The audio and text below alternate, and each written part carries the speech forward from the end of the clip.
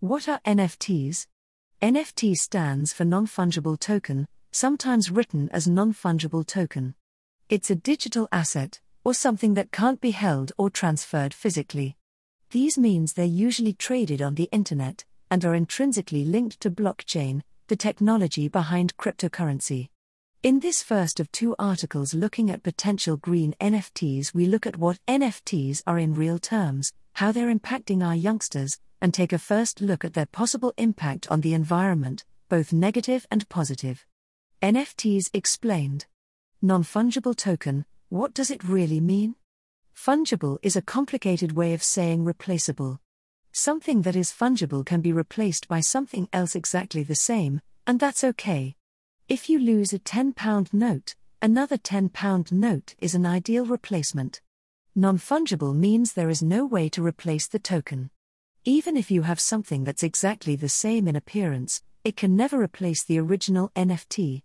This is different to digital assets like cryptocurrency.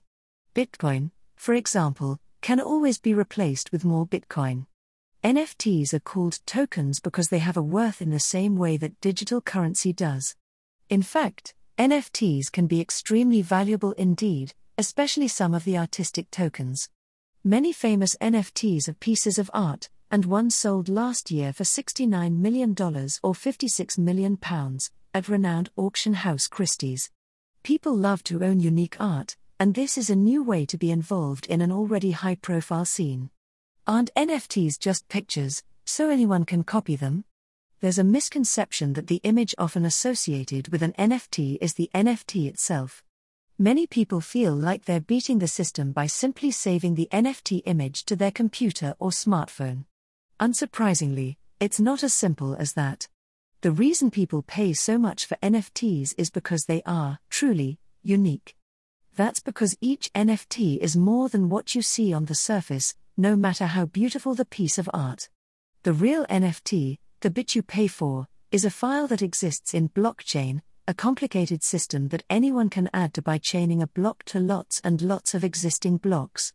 The whole system works via peer-to-peer computing, which sounds pretty cool and community-based, until you consider how many people are running computers at a single time to make blockchain work. More on that later. The NFT token proves that you own the art, music, ticket, or other asset attached to the NFT.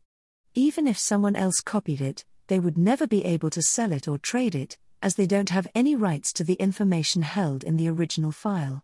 And, it turns out, buying and selling NFTs is big business. The most expensive art NFT, so far, sold for $91.8 million, around £75 million. Young people and NFTs. Are children and young people learning about NFTs, and should they be? Tech education in schools is probably lagging behind the emergence of this digital asset technology, but kids may find out about NFTs from friends, social media, and tech education/STEM education extracurricular groups. The BBC has added some learning content on NFTs into their educational pages, while organizations like Crypto Kids Camp in America encourage kids to learn about all aspects of blockchain, including NFTs.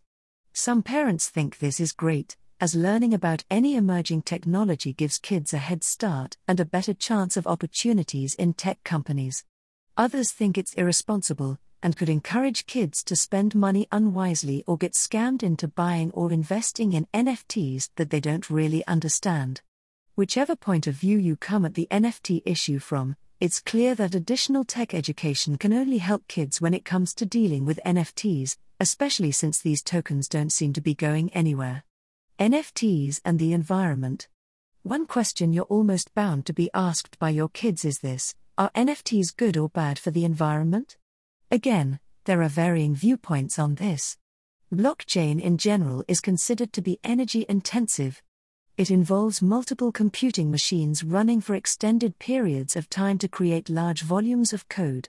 Any energy-intensive activity is bad for the environment, as it increases the amount of CO2 pumped out into the atmosphere. The Ethereum blockchain is a common online platform where NFT transactions take place. One Ethereum transaction can create the same amount of CO2 as watching over 24,000 hours of YouTube. Hardly sounds like green tech, right?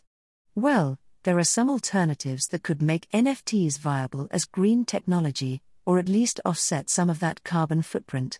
Proof of stake is an investment-style way of minting NFTs that we'll explore more in our next article. The upshot is that it uses a lot less energy than the standard method, which is called proof of work. Traders of NFTs can also invest some of their earnings back into renewable energy. Doing this is a way of balancing out some of the negative impact caused by the creation of the NFT. In our next article, we'll take a deeper dive into the marketplaces actively working to make NFTs more environmentally friendly, and other aspects that could make these tokens appealing to some, and concerning for others. In the meantime, if your kids ask about green NFTs, you can tell them that there are people working hard to make it a more viable green tech, but there could still be a long way to go. Brought to you by Audio Harvest.